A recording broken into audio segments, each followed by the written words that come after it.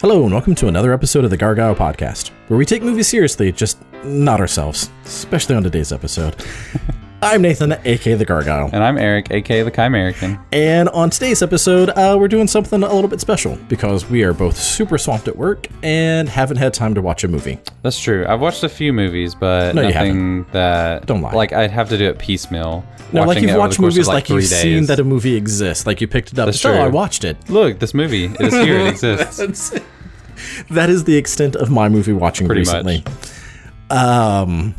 Yeah, things have been very, very busy. Not just with work, but apparently Eric is another year older today. Happy birthday, Eric. I am. Thank you. I appreciate that. That's very kind of you, sir. Well, you know, get the boring stuff out of the way first. Okay. So, so we've not had a chance to like really focus in on a movie. So today we're doing sort of like a 20-year high school reunion, talking about, except not just high school, a 20-year reunion, talking about like where are they now for fictional characters from movies from 1999. Yeah. It's going to be fun. It's going to be a little bit of ad-libbing on my part, which I'm a little nervous about because I'm not great at it. I'm not an improv kind of guy, but we'll see where it goes. I put a little bit of thought into some of these, but some of this I'm going to have to just come up with on the spot. Yeah, there were so many movies that we wanted to talk about, especially since Central Cinema has been playing some movies from 99. It's like, oh man, we can do this one and pair with what they're doing. We can do this one and pair with what they're doing. But like every time that we would try to get the movie watched and record, it would be after they've already showed it. Yeah. Which just seemed kind of very anticlimactic. A little bit. And this movie did play somewhere where you can no longer see it. Only for time travelers. And also, Junk Food Cinema has been doing their Class of 99, and we absolutely adore Junk Food Cinema, probably like to an unhealthy amount. A little bit. We might mildly stalk them. Love you guys. Brian wished me happy birthday on Facebook today. That was nice. Oh, that was nice of him. So he at least is aware and is He's not aware like, that you exist. He's aware of us, yes. No, we absolutely adore Junk Food Cinema. We got to meet them at the Chat Film Fest this year.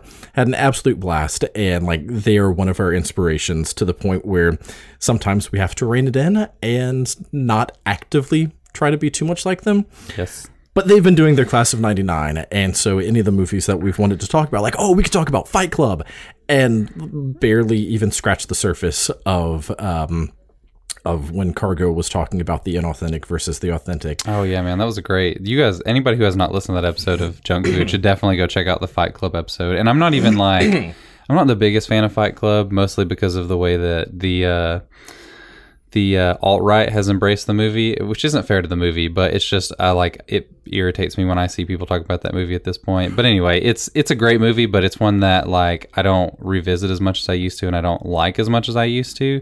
But man, that's a great episode of Junk Food. Well, and listening to Cargo talk about like what the movie is about, it just brings in so much context to make the alt-right embracing it seem even sillier, even more like ridiculously ironic. And yeah, because like Fight Club is not glorifying the nihilism. It's actually saying like, no, this is just as bad as being inauthentic and living out of an IKEA catalog. But it's so damn strange how they just do not understand the content, like how that movie is being embraced as like a Bible for people who completely miss the point of the film. Yeah, that it is totally a criticism of toxic masculinity, and then now it's becoming an arbiter of toxic masculinity. It's so weird. Yeah, it's a lot of fun. But yeah, like Cargo goes into that, and then we're like, oh, we could talk about The Matrix, and not do anywhere near as good of a job as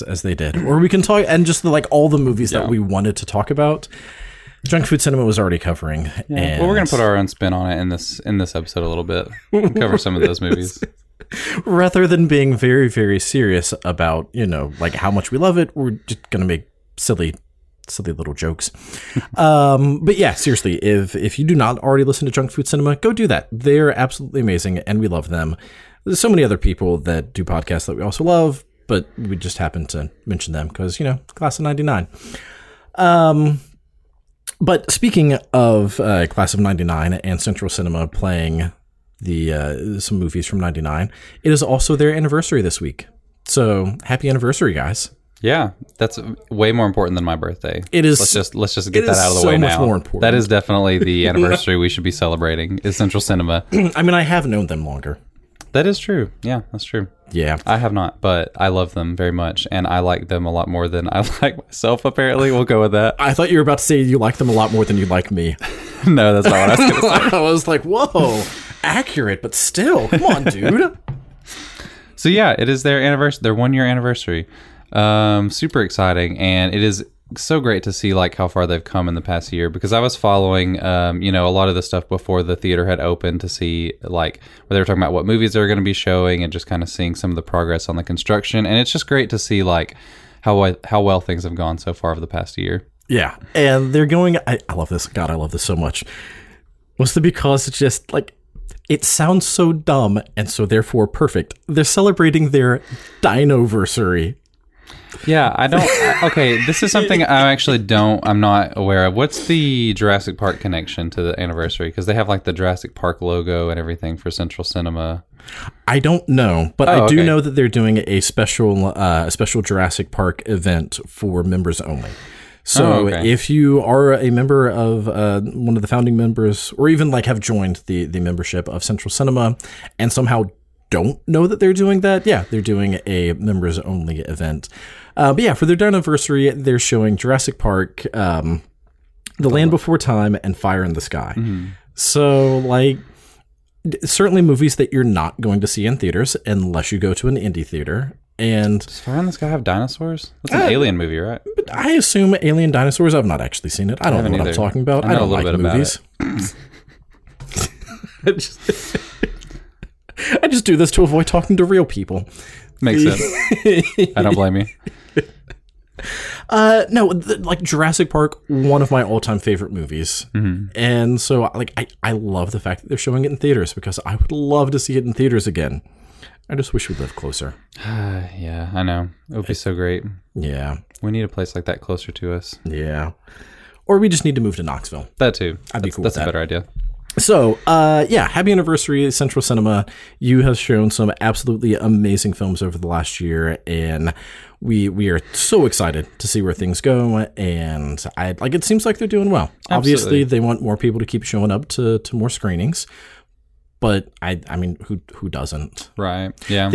Here's the thing that I am impressed with: an indie theater that is showing movies that like you can rent them somewhere. You don't have to go to a theater to watch them. Like, they're surviving, but they're not just showing new blockbusters in Tennessee of all places. Yeah. And like, they're not just showing new movies. They do show some new movies. Like, they're going to be showing Freaks on September 13th and Tigers Are Not Afraid as well on September 13th. So like, they've got some new amazing movies coming out. But yeah, like, they show old movies, and they show stuff from the 90s, and they show sometimes very silly movies. They show old silent movies. They did Battleship Potemkin with like a live orchestra, which is pretty amazing. God, that's amazing.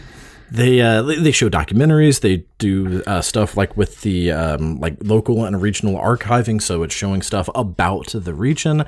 And so like, they're just doing all of these events and showing all of these films that I'm a little surprised people have been going to, but like, surprised in a good way. Yeah, absolutely. That people are getting out of their homes and actually going to the theater. And I love that. Yes. So thank you all for all the work that you do, and for all of the wonderful memories that we have made so far and will make in the future. Yes. Especially including the Knoxville Horror Film Festival, which is coming up on October 17th through 20th.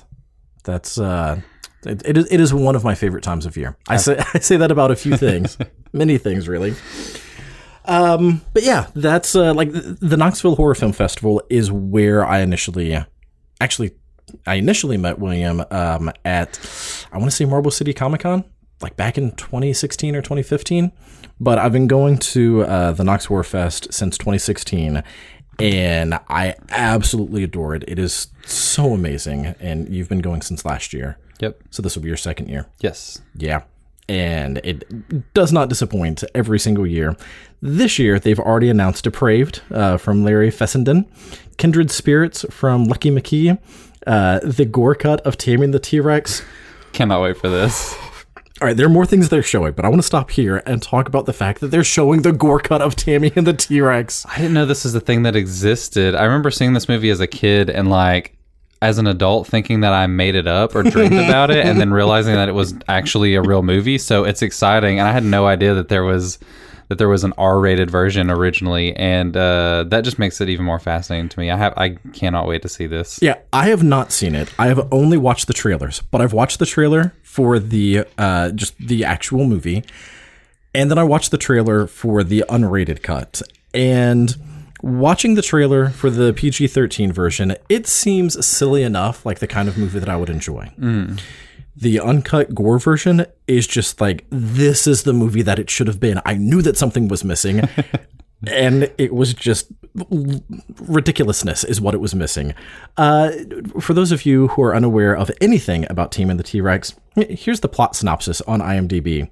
An evil scientist implants the brain of Michael, a murdered high school student, into a Tyrannosaurus. No mention of how the Tyrannosaurus exists, just the fact that they put his brain into it. He escapes, wreaks vengeance on his high school tormentors, and is reunited with his sweetheart Tammy.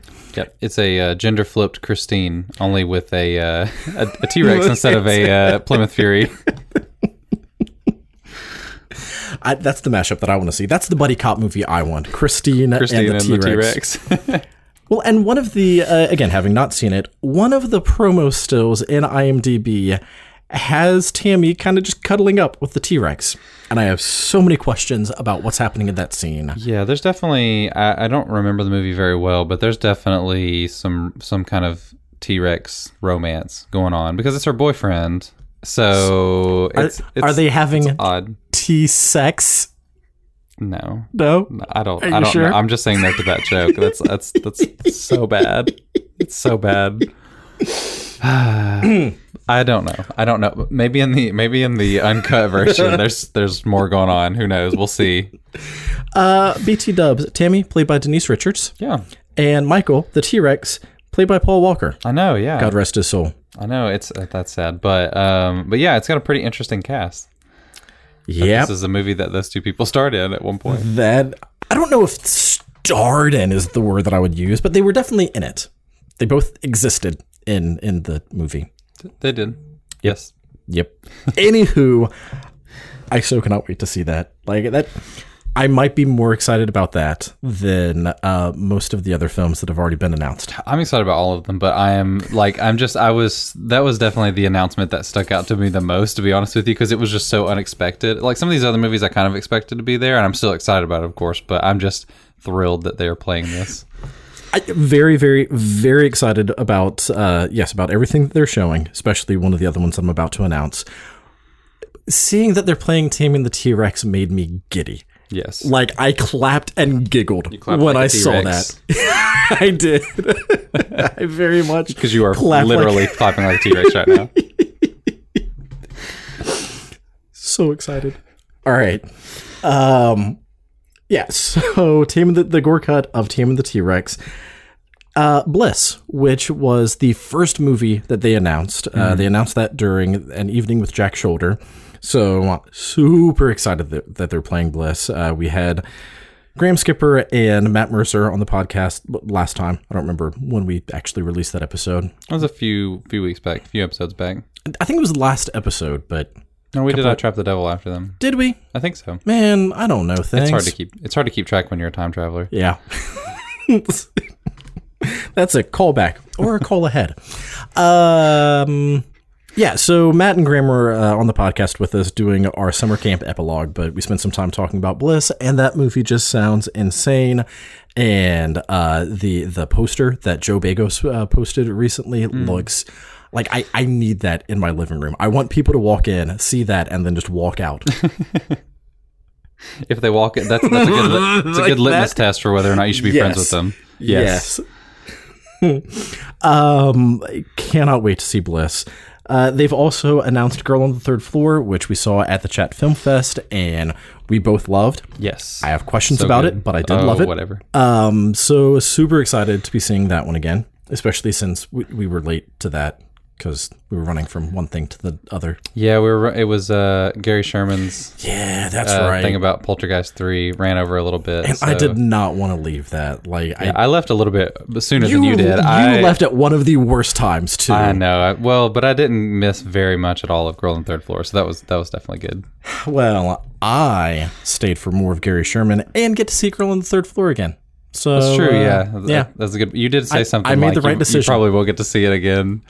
And that came true. It is true. All right, they're also playing Daniel Isn't Real and Porno. Not like they're not showing porn. That is the name of a horror film. Yep. Although they have shown porn without porn. Technically smut without smut. That's true, yes. I can't wait though to tell Allie that I'm going to Knoxville to see Porno. That's gonna go over really well in my house. That's certainly gonna be a thing. And then when we talk about it, we're gonna be talking a lot about porno on the podcast. Yes, we will. It's gonna be a hard conversation. It's gonna show up. Allie subscribes to the podcast, so it's just gonna show up that we are talking about porno. It's gonna be great. It's gonna be a hard conversation. Very hard. Yeah. It's good. Yep. I'll save more jokes until then. They're also going to be announcing the dates of their Grindhouse Grindout during the next wave of announcements, and they still have a ton of stuff to announce. Like, I feel like there are still major things they've not announced. Not just kind of like, we'll tell people what we're showing, but like something big. I think so. And the Grindhouse Grindout. I love that they do that, where they just get local filmmakers to do sometimes short films or just like a trailer for a non-existent short or a non-existent film in sort of a Grindhouse style. And it's, God, it was really so fun good. last year. They were all exploitation movies. They were all exploitation, and one of them is, I think it was called, oh crap, I forget which exploitation it was, but it was a murdering horse, or a guy in a horse mask, and it was called Nightmare. Yes.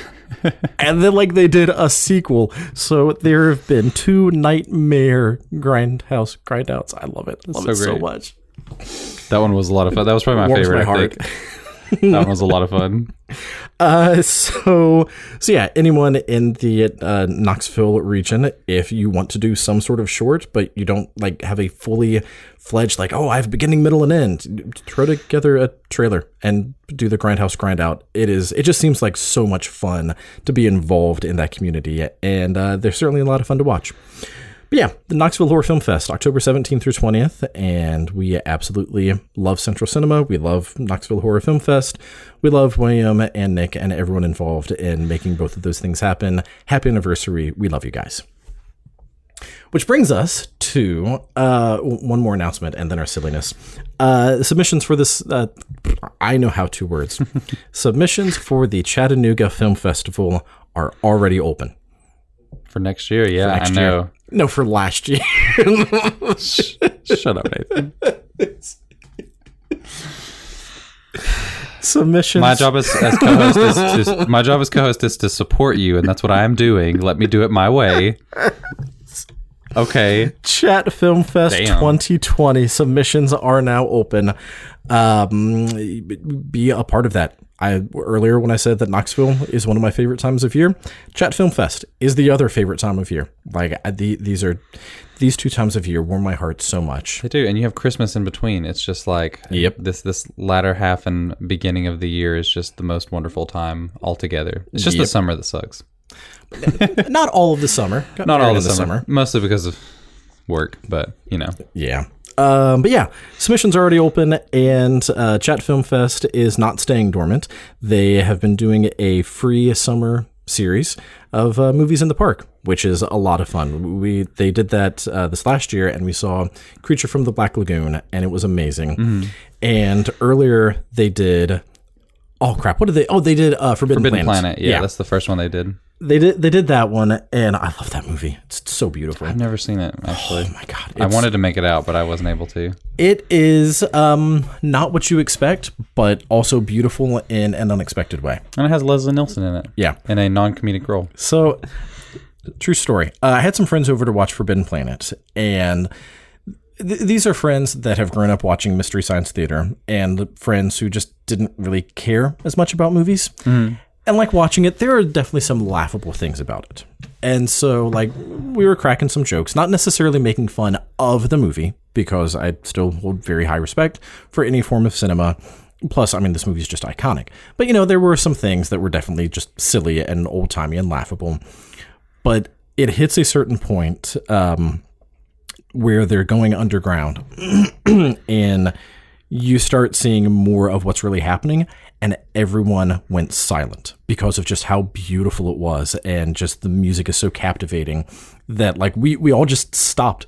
And like 10 minutes later, someone was like, "We've not made a joke in a while." It's like, yeah, because this movie is awesome. Yeah, you're That's right. awesome. Yeah, I need to see. I need to. That's another blind spot for me is like 50s B movies and monster movies. I have ideas for the future. We'll talk about later when we're not recording. Too many other things to get through. The next movie they're showing is going to be on August 14th. They're playing Double Indemnity, and then on August 28th, they're playing Bullet. So if you live near Chattanooga and are looking for something to do on a Wednesday night, go downtown, watch a movie in the park with people. Yep. Is that Miller Park, right? Yes. Yes, Miller Park. It's a lot of fun. I think most of these movies start around 8. It's basically started at dusk, and I think the event starts around 8:30. Yeah, they've got food trucks around there. They've got, just various things going on. But they start when it's dark enough to watch a movie outside. Yeah, and man, that screen that they have out there in Miller Park is beautiful. Like, it looks so good. Yeah, it really is fantastic. So glad they're doing that. All right, that brings us to our main event. Yes. 99 movies 20 years later. Yes, 99 movies. Yes. Ready, here we go. Yeah. Wait, are we covering 99 movies? Movies from the year 1999. Oh. 99 from 99. That's what it should have been, but we don't have time for that. That would have been a long podcast even for us. All right, so we've done things on the podcast before where it's been, like beginning, middle, end, where we choose 3 movies that have nothing to do with each other and put them in the same universe, telling the same story. Mm-hmm. We've done a few like non-Christmas movies that we'd love to see the Christmas version of. So this is along that same vein of just taking some characters from movies that came out in 1999 and ignoring sequels. We're going to ignore the fact that on some of these movies, we know what happens next. Yes. And we're just going to say where we think they are 20 years later. In 2019. Yes. So before we get started, though, I have a question. Yes. What is your favorite movie from 1999? This is one of the, this has been a big thing this year, and I never really picked up on the fact that 99 was a great year for movies, but then kind of looking back, it's like, it's a really fantastic year. Like, I don't know how many of the movies in 99 are some of my favorite movies of all time. There are a few, but it is just one of those where it's such a solid year across the board. There are just so many great movies. A couple that I haven't, I think my 2 biggest omissions maybe Magnolia and I haven't seen Eyes Wide Shut. Mm-hmm. But man, from the movies that I've seen, almost all of them are just fantastic. I do not have an answer because when I was going through the list, prepping, all right, what are all of the movies that came out in 99? And just realizing it's oh man, that came out in 99. That came out in 99. Holy crap. I knew that one. It was overwhelming. And even just trying to narrow down the 5 that we're going to focus on, even that was I want to talk about all of them. So I don't have a favorite because it's tough. God, there are just too many amazing movies from 99. I don't. I want to say Galaxy Quest, which is so good. I don't know if that's true, I love but Galaxy Quest. Want to say that would probably be my favorite from 99. Okay, it hits so many of the things that I love about cinema. It is in and of itself a well done movie.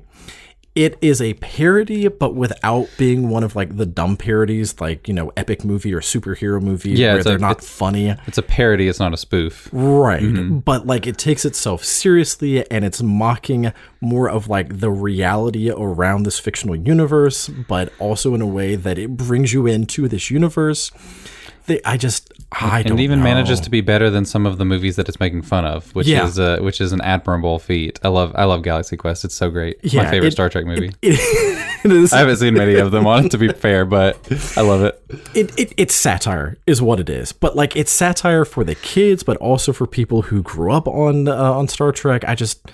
I love it. Works on so many levels. Plus, you get to see Sigourney Weaver just repeating what the computer says and getting pissed about it. I love that scene, how he just totally owns it. It's one of my favorite scenes in the movie. It's so good. Oh, man. Plus, you get to see Severus Snape be an alien.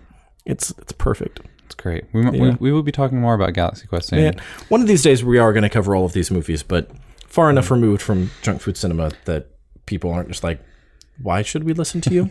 All right, so. Wow, I didn't even get to tell you what my favorite movie was. I don't care. Okay. All right, what's your favorite movie? Well, now I want to say Galaxy Quest because you kind of hyped me up on it. I thought a little. I think it might be Three Kings, the David O. Russell movie, and I'm not even really a huge fan of David O. Russell. I think some of his later movies, I'm not like that. The Oscar baity ones, I feel like I'm not really into those as much. But man, Three Kings is such a great movie, such a great cast. George Clooney and Ice Cube and Mark Wahlberg and Spike Jonze. Spike Jonze had a great 1999. That's the one where they're like war profiteers, right? They're like in Iraq, and I believe it's during this. There's like a ceasefire, but they learn about like there's a treasure in Kuwaiti bullion or Kuwaiti gold that they found out about, and they're trying to find it and go AWOL, and it's a phenomenal movie. It's so good if you haven't seen it. But you know that Deep Blue Sea also came out in 1999, right? I do know that Deep Blue Sea came out in 1999. See, I'm trying to be slightly objective. Like, Three Kings is not the movie I've seen the most from 1999. That might be like Toy Story 2 or maybe Galaxy Quest or maybe Deep Blue Sea even. But yeah, dude, Three Kings is such a great movie. It's an underrated film that I wish more people would watch. Fair enough. We'll cover it. It doesn't get its due. Eventually. All right, so getting started. Yes. Fight Club. Where do you think the characters, not the cast, not Brad Pitt, not Edward Norton, but like Tyler Durden, where do you think these characters are 20 years later? This is a tough question. I was not expecting Fight Club to be first. It is literally on the list. It is first. That's true.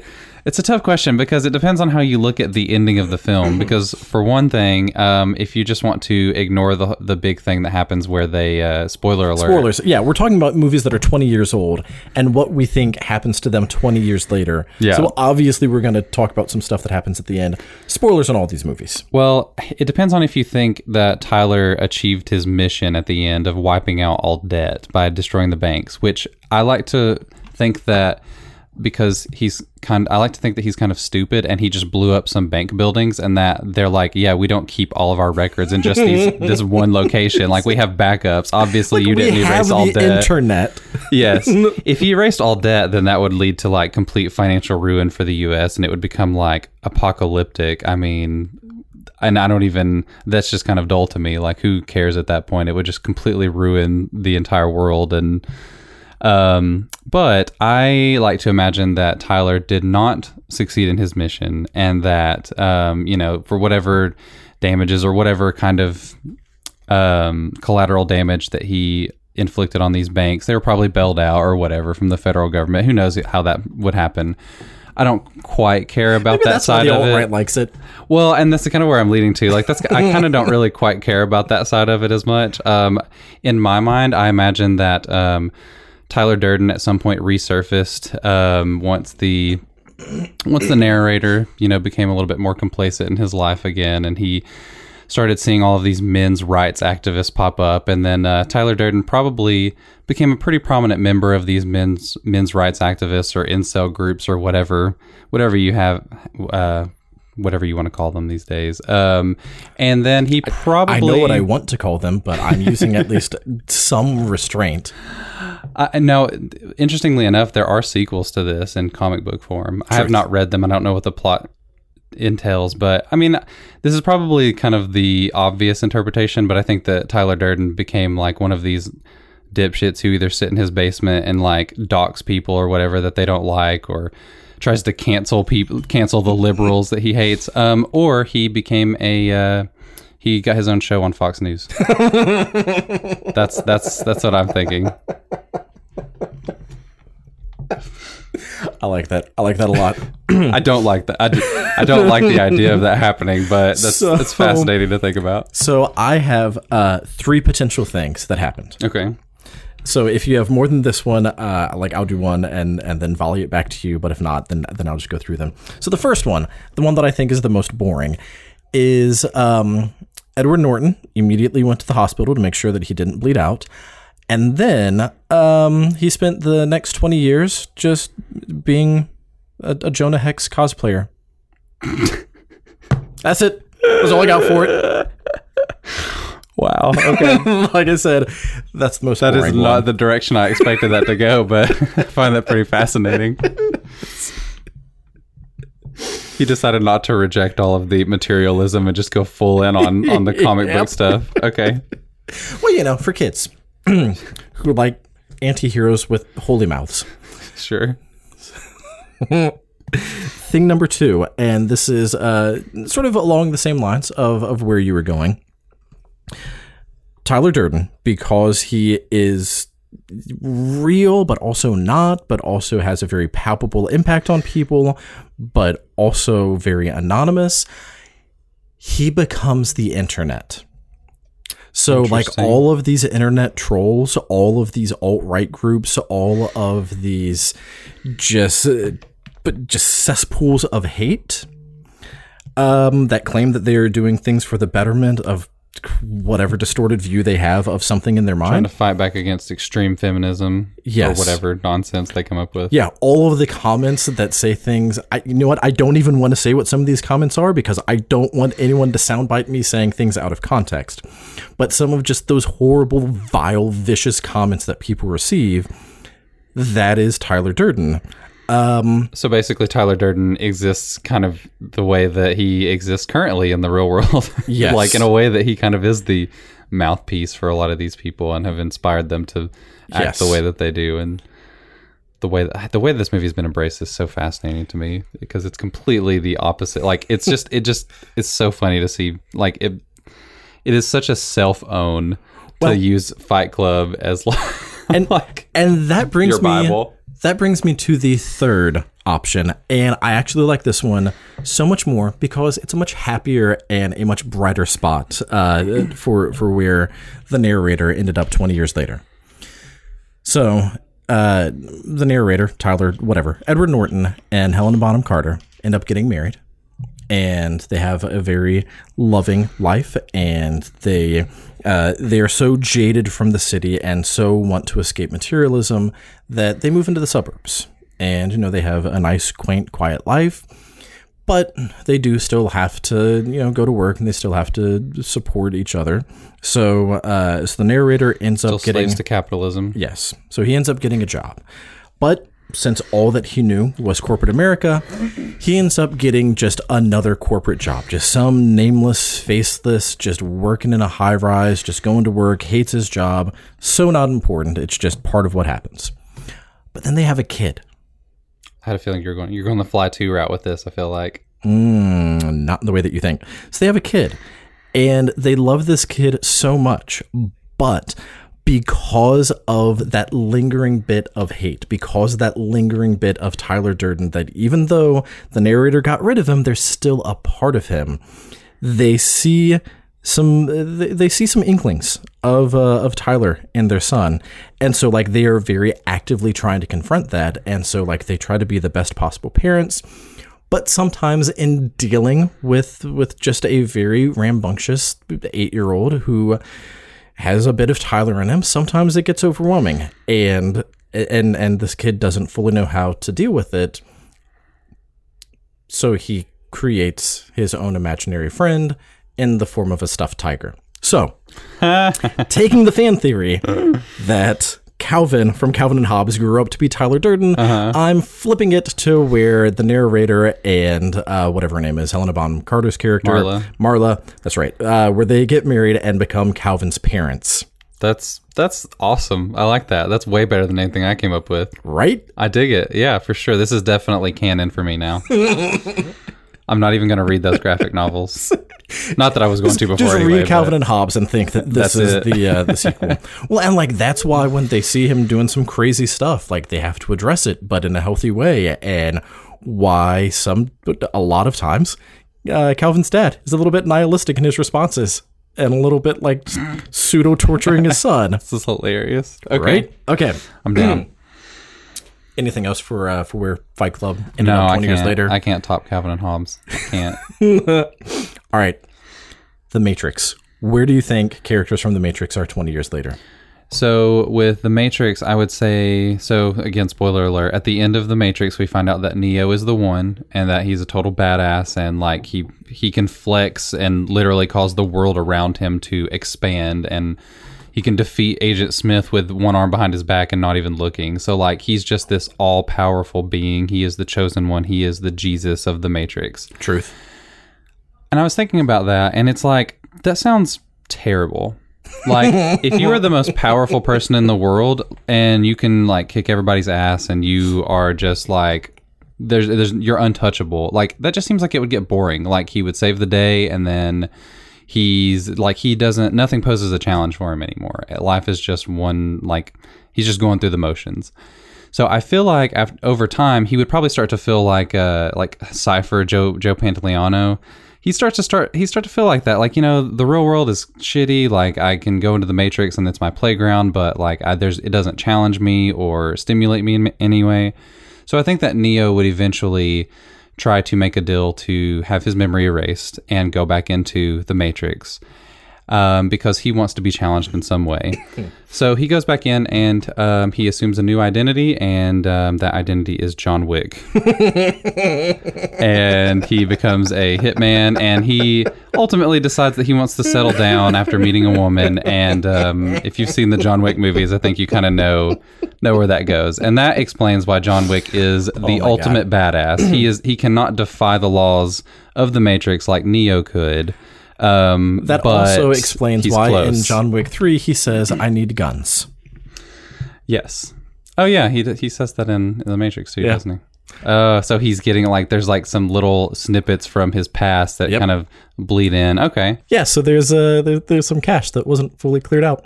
Get it? Because computers, the CACHE cache. Yeah, and Cache. with humans, it's probably difficult to a little more difficult to clear out than on your computer, which is also like it feels like even whenever you clear your cache, that there's still always some kind of lingering. I mean, you've got the cookies or whatever, but Cookies. Cookies are delicious. All right, so that's all I got. All right, so I've got. Again, 3. I don't know why I keep coming up with 3. And again, we have to ignore the sequels in this, which is easy for me because I never, like, I've seen bits and pieces of the sequels, but I don't remember anything that happens in them. I never really watched them all the way through. So I kind of just pretend the sequels don't exist anyway, even though eventually I think I'm going to go back and watch them. But you can if you want to. You don't have to, though. I mean, they're just things that exist. Yeah, I've seen the first one like dozens and dozens of times. I love The Matrix, but for some reason I just never. I think because I watched it when I was young, and like the sequels, I started to watch them, but they were just kind of boring. It's because the first one was groundbreaking, and so you can't like re-break the same ground, and so all that you can do is go like a lot further into things. Well, yeah, the second one doubles down on the philosophical side of the first movie, or the sequels double down. But then people who just wanted action are like, what's all this brain stuff? And the people who liked all of the philosophical, it's like, what's with all this fighty stuff? So, anywho. It's a conundrum. It's the Matrix Catch-22. Sure. All right. So, I once again have 3. First one, wow, okay. the most boring one. So, Morpheus, who, you know, like after he was captured and tortured in that tower, he's like, I'm done with this whole fighting thing. I need a much easier life. But he just couldn't escape asking, like, you know, seemingly mundane questions that'll just blow your mind, dude. So he becomes a college philosophy professor. Yes, because those that can't do. But he like kind of was like the philosophy professor of the movie anyway. He only teaches intro philosophy. So like just every student just like blows their mind, and then that's it. Or is the class just like super hard for all of the students, and they're sitting there like, this is an elective, dipshit. I don't need to get this deep into philosophy. Like, this is way too much philosophy for us. Like, we are not philosophy majors. You need to chill out, Morpheus. Yeah, ooh, yeah, like that. He just goes super intense. So like he treats every intro course like it's their capstone. He has a very poor Rate My Professor rating. He just gets Cypher to change it, or not Cypher, but Mouse. Mouse, yeah. Yeah. Even though Mouse is dead, but whatever. All right. Spoiler alert again. The second one, I like this one a little bit more, but it's still not my favorite of the three. The Oracle, with her love of cookies, which, God, I love that. I love the fact that she gives him a cookie. hilarious. She gives him a piece of information. Love it. She becomes a cook, like Betty Crocker or Sarah Lee. And so, like, she's just, Cooking up information? yeah, cooking up just information, sending it out to the masses. And then people take a bite of a pastry and like, I feel smarter. Is she like a Russian bot? Is that what she's doing? No. She's sending out... Okay, I don't know. No.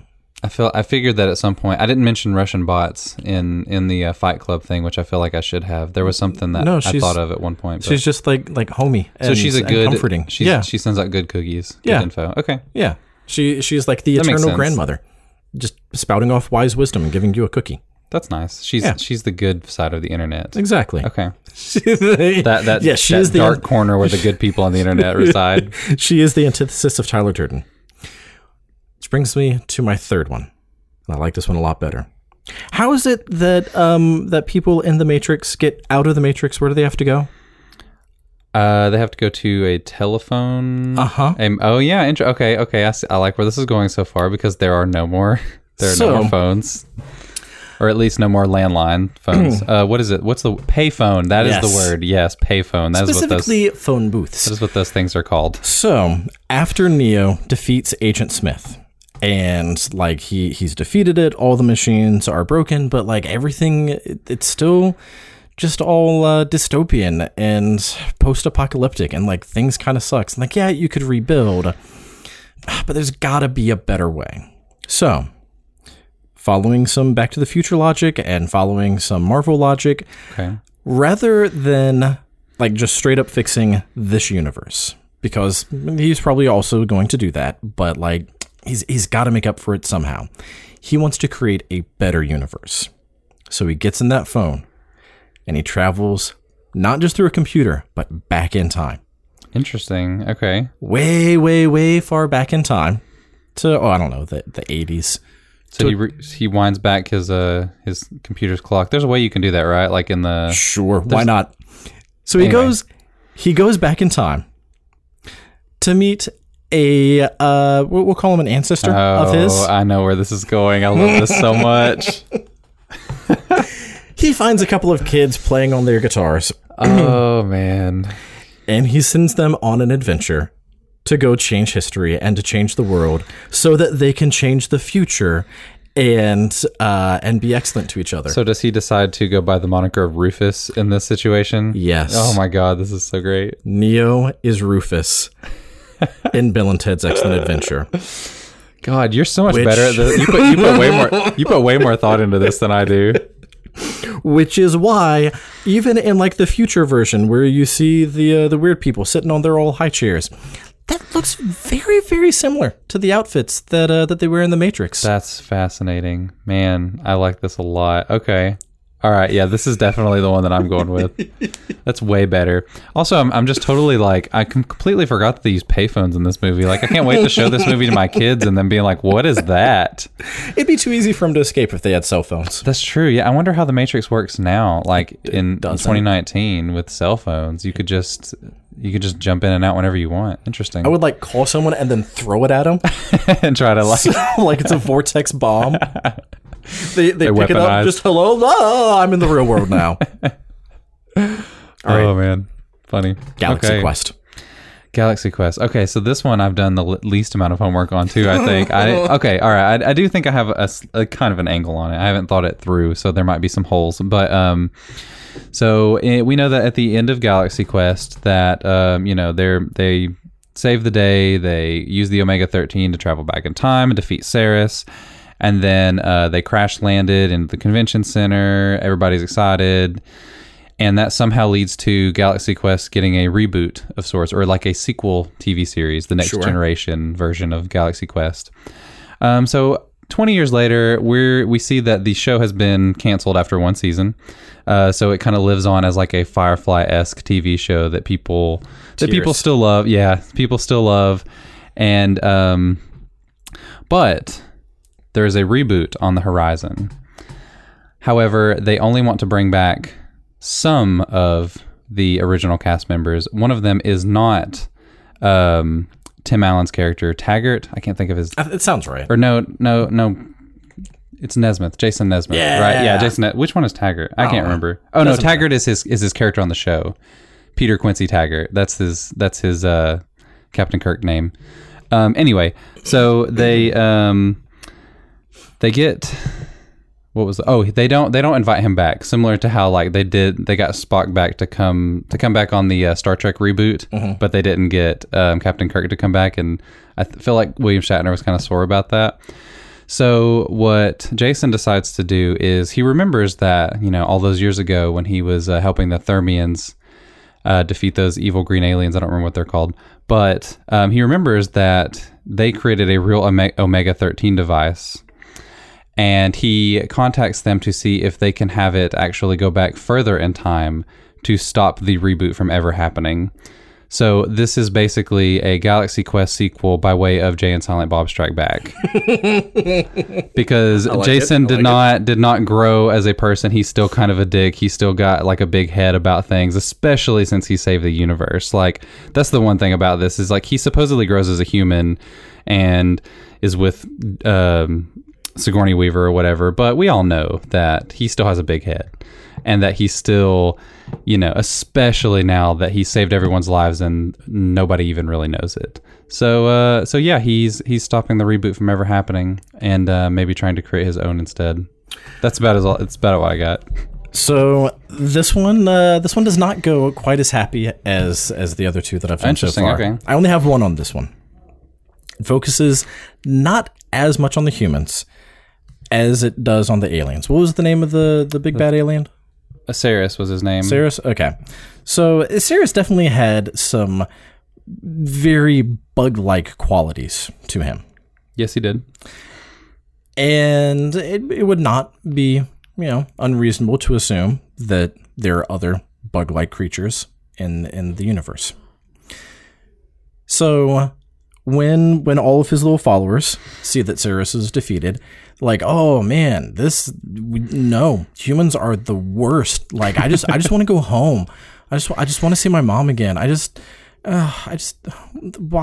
do things have to be so terrible? So they go to their home planet and they're living peacefully. And now that they are not on a spaceship and now that they're not having to deal with some evil dictator trying to blow up the entire universe person, like, They get rid of some of those more evil human-like qualities and start getting even more and more bug-like, especially now that they are around their kinfolk. Okay. Problem is, humans are dicks. True. And so, rather than just being okay with the fact that they defeated the one alien who, like, was trying to cause trouble, like, you know what? Let's go stop all aliens that look like bugs. Are all of yours going to be, like, secretly connecting to other movies? Kinda. Okay. So Nesmith, realizing that he doesn't really have a future in TV, because, you know, whatever. Because, you know, Galaxy Quest, the Journey Continues was canceled. He, like, goes full in on, like, using some of his television skills to make propaganda for the government and for the military.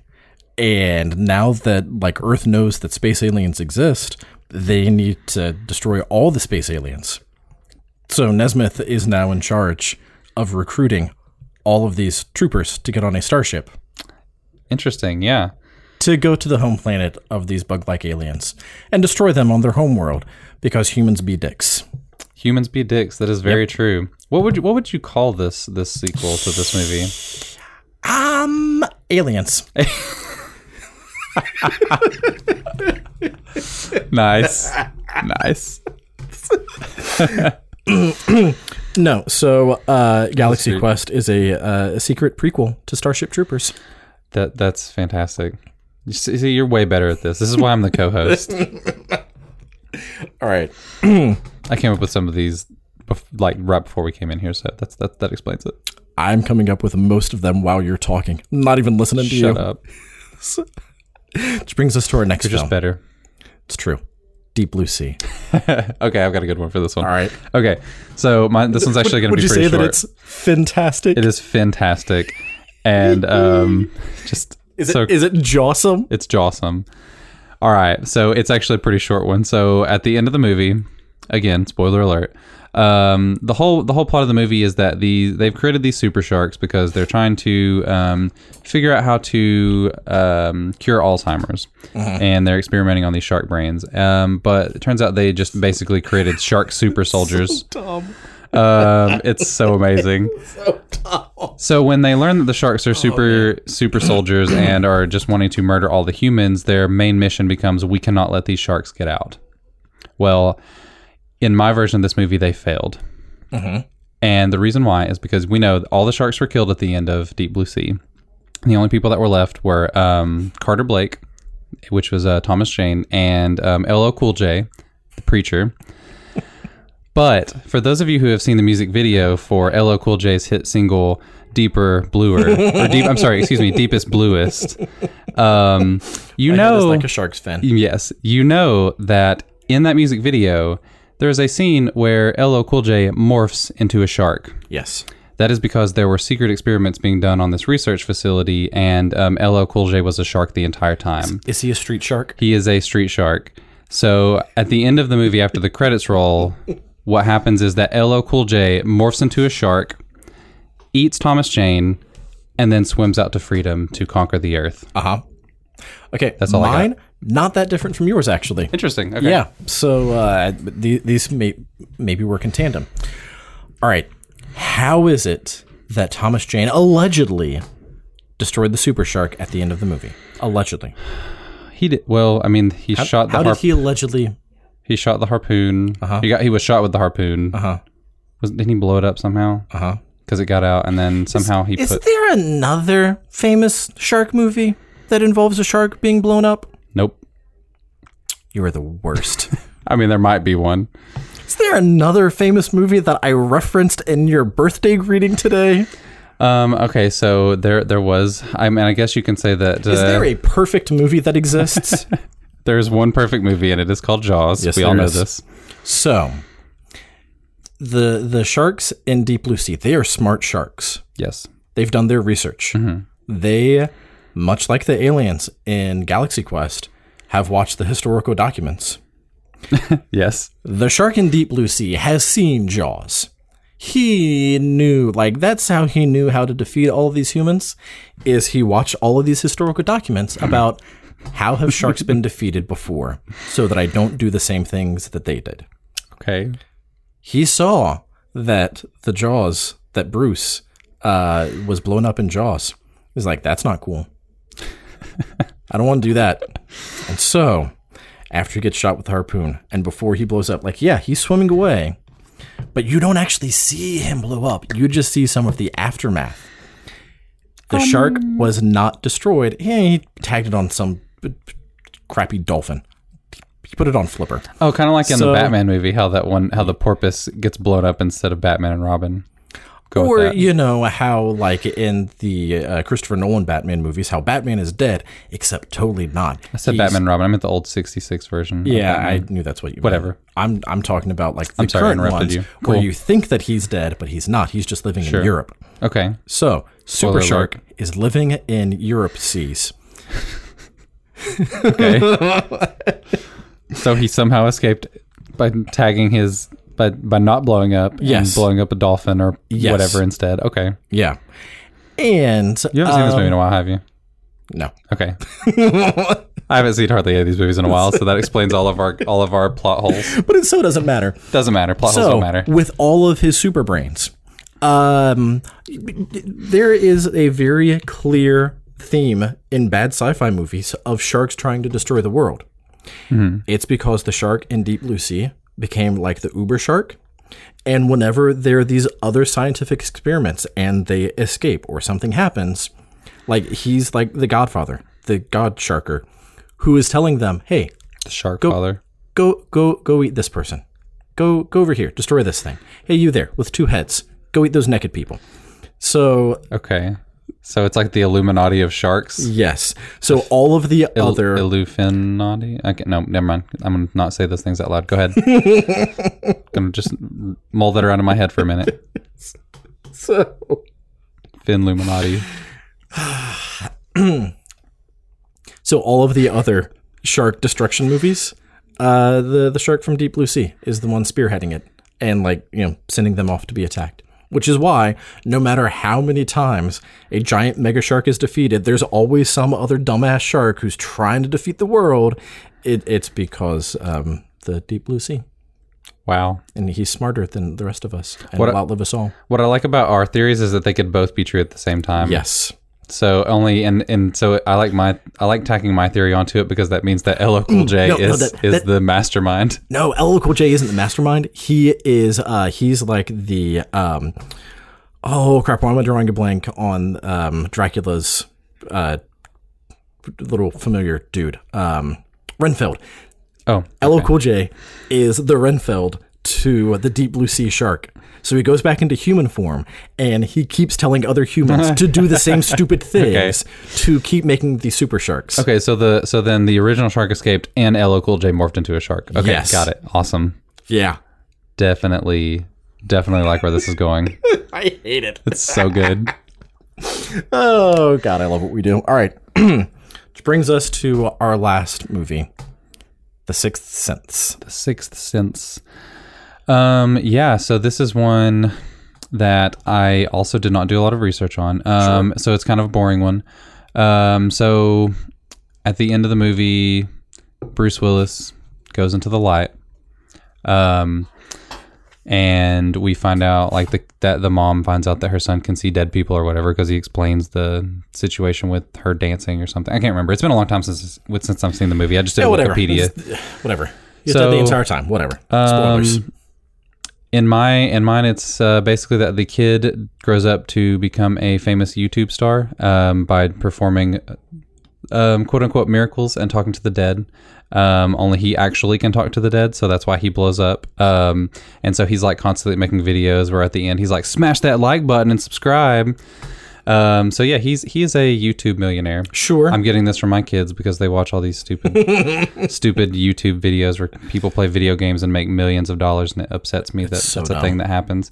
So yeah, that just seems like an obvious extension. It's like, if we know that you have superpowers, his mom becomes his stage manager, and he decides to exploit his powers for financial gain.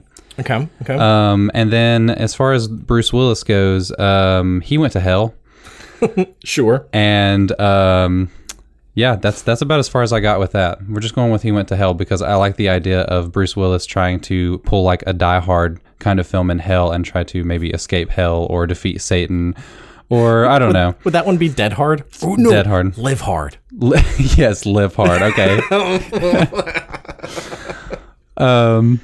That's all I got though. I don't really remember what happens that well at the end of this movie. It's been a long time since I've seen it, and that just was the first thing that popped in my head. So take it as you will. All right. I'm sure yours is much better. I don't know on this one. This one's not my favorite. All right. So I know what's happening to Bruce Willis. I had a better one for election. Maybe we can throw that one in there. We'll throw that in a minute. All right. So I know what happens to Bruce Willis. With Haley Joel Osment, though, yeah, I guess we'll go with this one. I don't love this. So, like, what is it that he is trying to do when he helps these dead people? Bruce Willis? No, the kid. Yeah, what's he trying to do? What is it that he is trying to do? I don't know. Okay, fine. I don't remember. What do you call dead people that you can see? Whose spirits? Yeah, huh? He's a medium? Sure. Yeah. They're ghosts, and he is trying to send them out of our world, basically, right?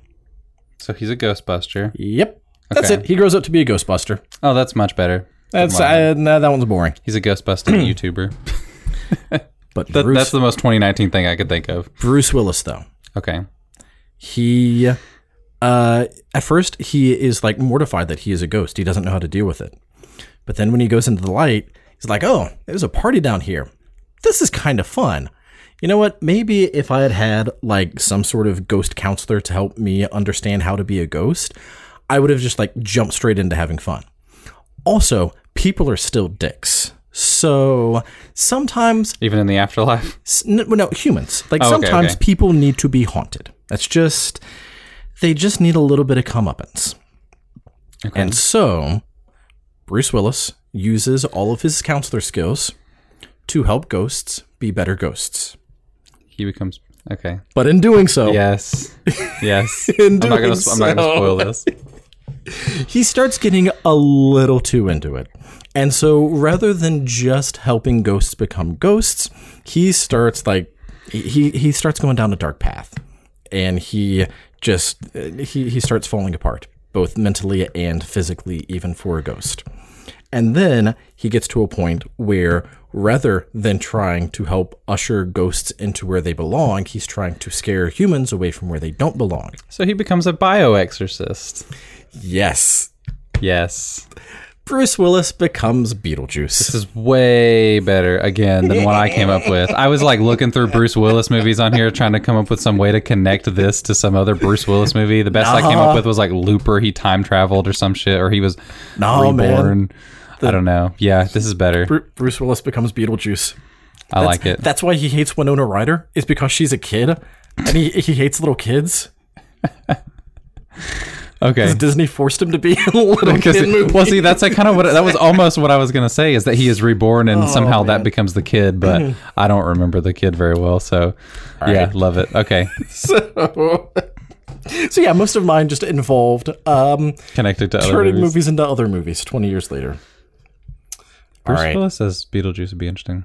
Lightning round. Lightning round, okay. All right. Phantom Menace, 20 years later. Where are they? Dead.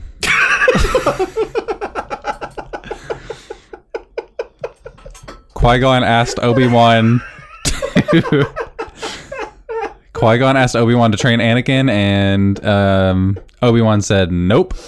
And then nothing bad ever happened again. And the Jedi maintained their ruthless control over the political landscape. And Padme was sent to galactic jail for galactic pedophilia, because come on, she was like 8 years older than that kid. yeah, that's just creepy. Okay. Yeah. All right. Audition. I don't even want to think about what happens after at the end of Audition. Yeah, no, I've got nothing. I'm gonna have you get this. Have you take this one? I didn't have anything prepared for this one. This was supposed to be a lightning round. Okay, I don't even remember quite. I can't even quite remember exactly what happens at the end of Audition. More people audition.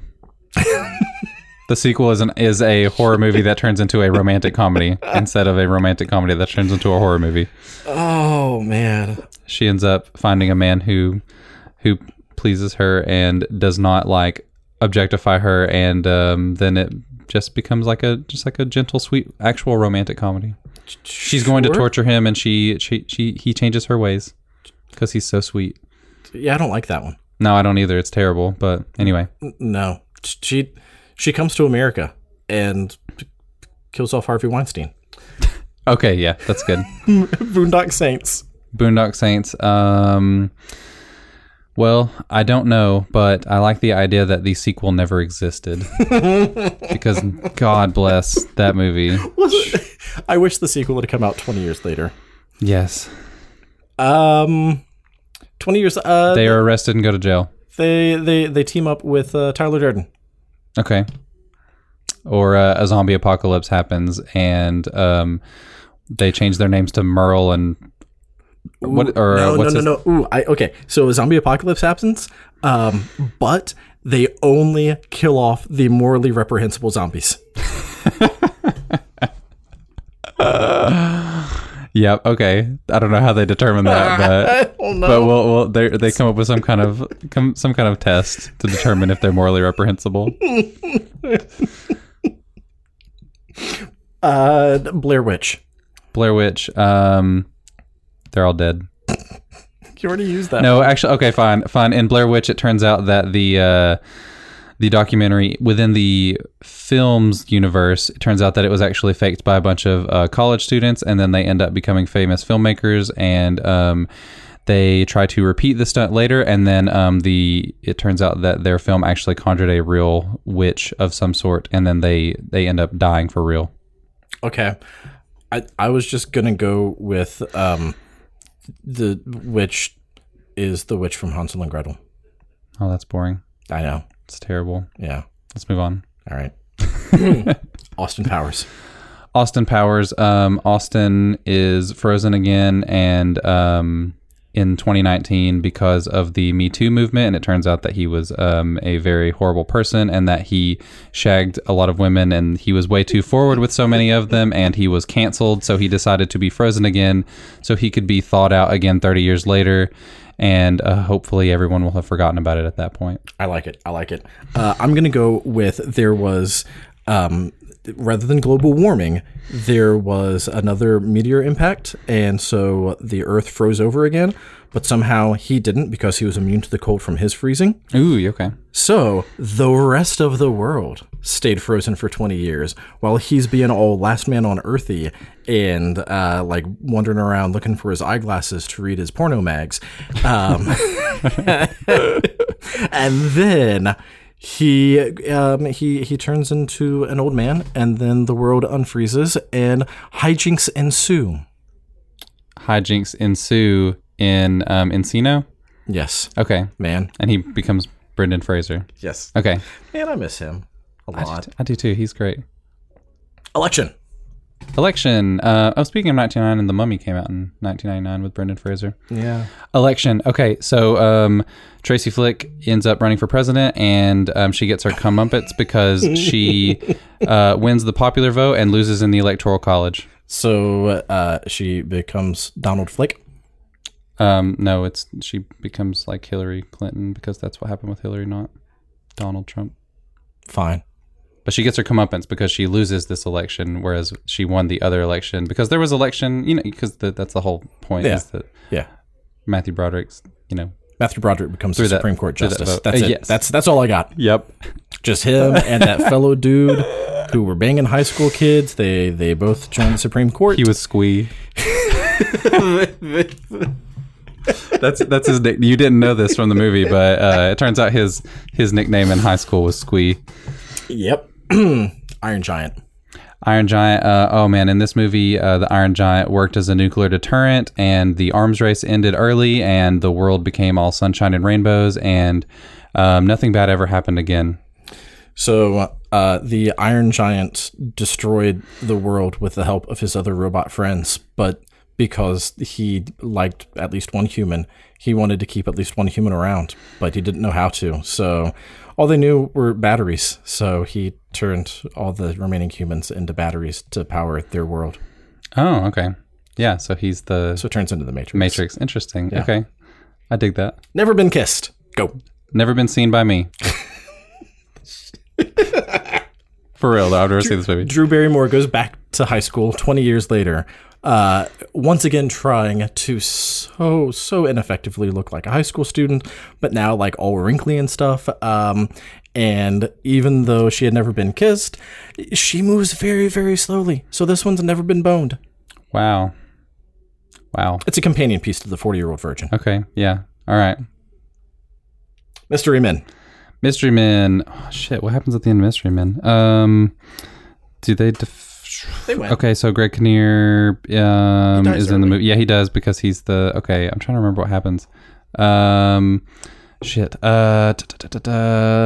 Ben Stiller and the Mystery Men. I don't know. Pass. Come back around to me on that one. So the not so goody mob, they leave their life of crime and form a hip hop band called the Goody Mob, and that brings so much joy to my heart because I love the Goody Mob. That's a cool idea. I like that one. I met the guy who created the Mystery Men comic books at Dragon Con one time, and yeah, that's the thing. I thought you were going to say that you met CeeLo Green, and I was going to be jealous. No, I didn't. I really don't remember what happens in it. I really like this movie. I've seen it a few times, but I don't remember what happens in this movie. You know, Casanova Frankenstein. He wins. Sort of. Oh, yeah. That's okay, and it's Jeffrey Rush. Yeah. Okay. I'm vaguely remembering what happens in this movie. Office Space, go. Office Space. They all are fired from their jobs and have to get. Oh wait, no, because they go become construction. Okay, fine. Have you seen movies? What is? No, I have not seen movies. Apparently, Skip, come back to me. Hold on, I've got an idea, but I have to puzzle it out. All right. So Stephen Root, with all of his money that he got from taking down the company, and with his red stapler living on an island, he totally becomes the Virgin guy, Richard. What is his name? I don't know. The guy who owns the Virgin Company. He owns islands too. Richard Branson. Branson. That's it. Richard Branson. He becomes Richard Branson. No, I was going to say that he listened to the radio a lot while he was on the beach, and he fell in love with the radio so much that he bought his own radio station and founded News Radio. Oh, that's a cool idea. That makes sense because Stephen Root. Yeah. Yeah. Also, I love News Radio. It's a great show. Went downhill, though. But I love it. Yeah. Damn, I've got nothing. Ooh, the fax machine. Rose from the grave. Rose from the dead and decided to joined the Iron Giant. Yes.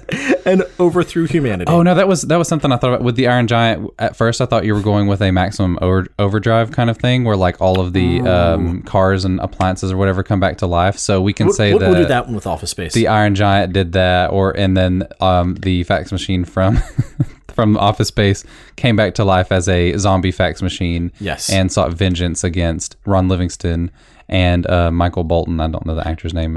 And the fax machine was not morally reprehensible, so the Boondock Saints left it alive. They were justified. It was justified in its pursuit. All right, so that was a little rough, but I like the way it all dovetailed in the end.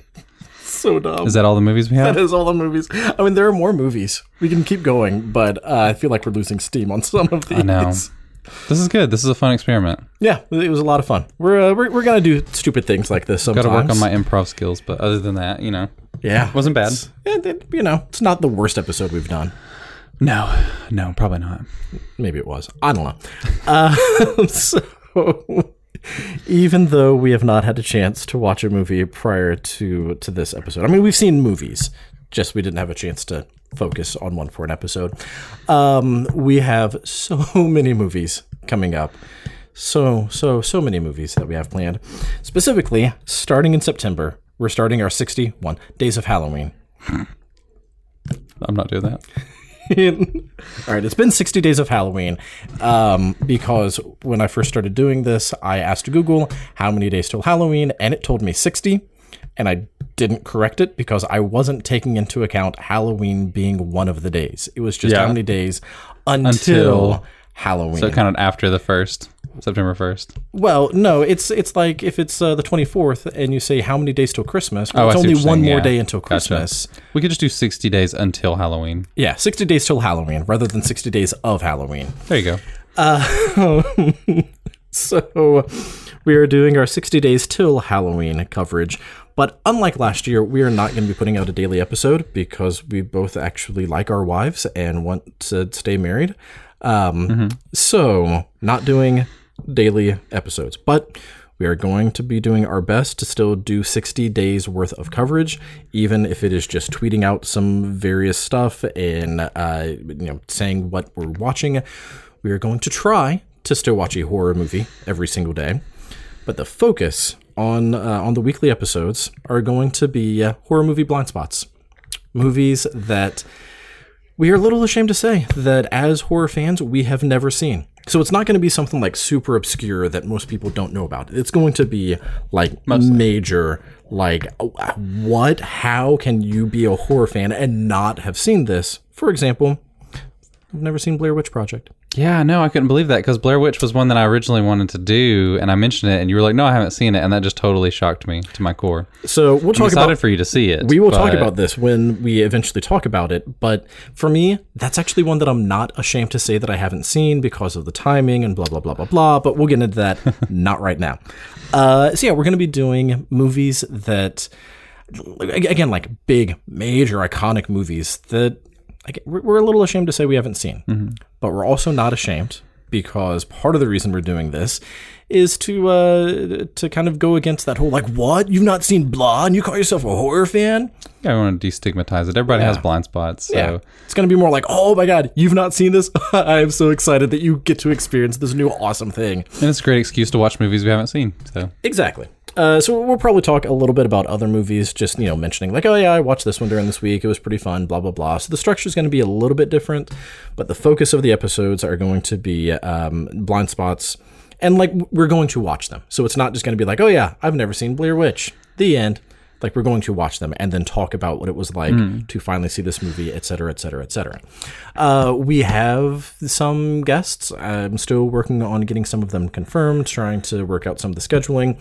But even outside of our 60 days till Halloween coverage, we have some really exciting episodes coming up with some directors and actors and writers and just a lot of people that we love their work and can't wait to talk about it with them.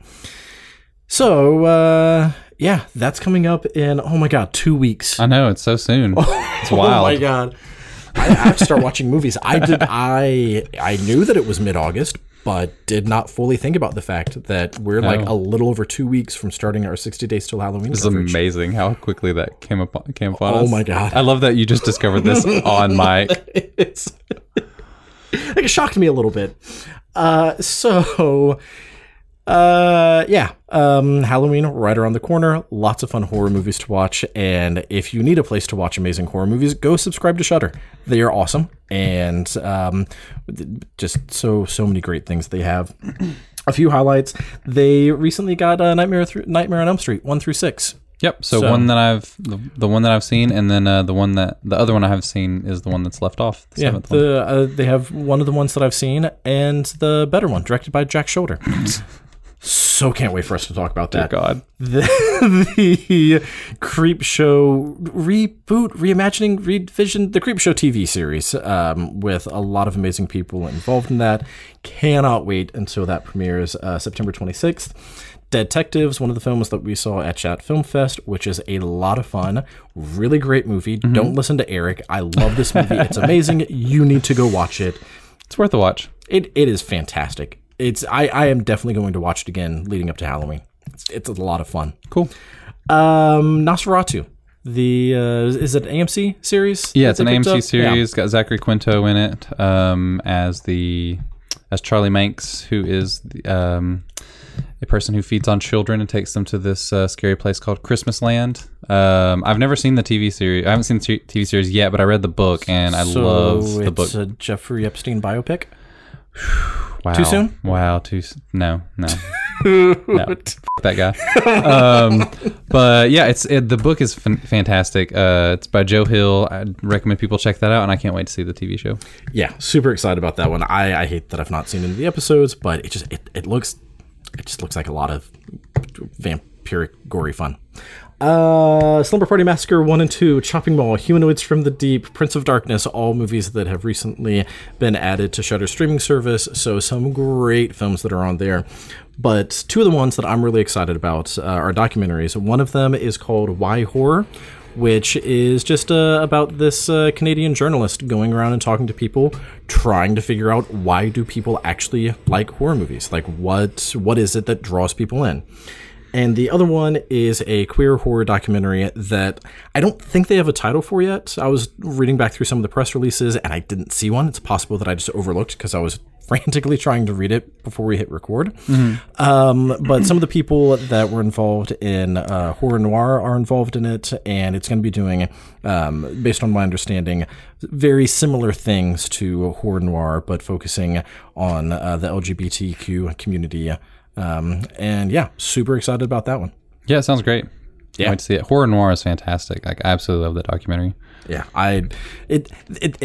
speaking of horror documentaries, it's the time of year when I watch Nightmares in Red, White, and Blue again, because that's like what officially kicks off my Halloween season. It's a great one. I love it so much. All right. That is a lot of things, and we have a lot more fun things coming up, but not today. Eric, where do you want people to find you? Find me on Twitter at The Chimerican and on Instagram at Chimerican Reviews and on Letterboxd at Eric Jay. And you can find me on Instagram and on Facebook at The Gargoyle Podcast, on Twitter at Gargoyle Podcast, and on Letterboxd at The Gargoyle. And if you enjoyed this episode and want to be sure to follow us for our 60 son of a, I know how to 60 words. days till Halloween. Thank you. If you want to follow us for our 60 days till Halloween coverage, or if you want to go back and check out our coverage from previous film festivals, just be sure to subscribe wherever you get your podcasts. Just do a search for The Gargoyle Podcast. If you're listening to us, you can obviously see how to spell gargoyle because it's right there on wherever you are looking at what you're listening to. All right. That's been it for this episode of The Gargoyle Podcast. I'm Nathan, a.k.a. The Gargoyle. And I'm Eric, a.k.a. The Chimerican. And remember, kids, think Party about like... I was going to say think about where you're going to be in 20 years. Because you might be overthrown by a really smart shark. Mm-hmm. So in the meantime, party like it's 1999. And be excellent to each other. Always. I like the way that ended. That was good. We need to just cut it. Just cut it right there. We're done. No. So the Mummy 20 years later. See what happens. Because there's obviously some like weird time travel-y things going on. Because, you know, Egypt magic. I don't know. The Scorpion King gets Brendan Fraser and he sucks him back into the sand vortex with him. But the Scorpion King is very bad with directions, and so he gets lost along the way. Okay. You know, like Bugs Bunny. Just should have taken a left turn in Pismo. In Albuquerque. In Albuquerque. And so, Brendan Fraser just pops up back in the 1960s. And then, because he just can't catch a break, he gets frozen and then pops back up in the 1990s. Okay, sure. So which one is the Encino Man now? No, is it Brendan Fraser or is it... it's Blast from the Past. Yes, he is a blast from the future past. Gotcha. Blast from the future past. Ooh, okay, that's a cool idea. I like it. It just sounds like a porn.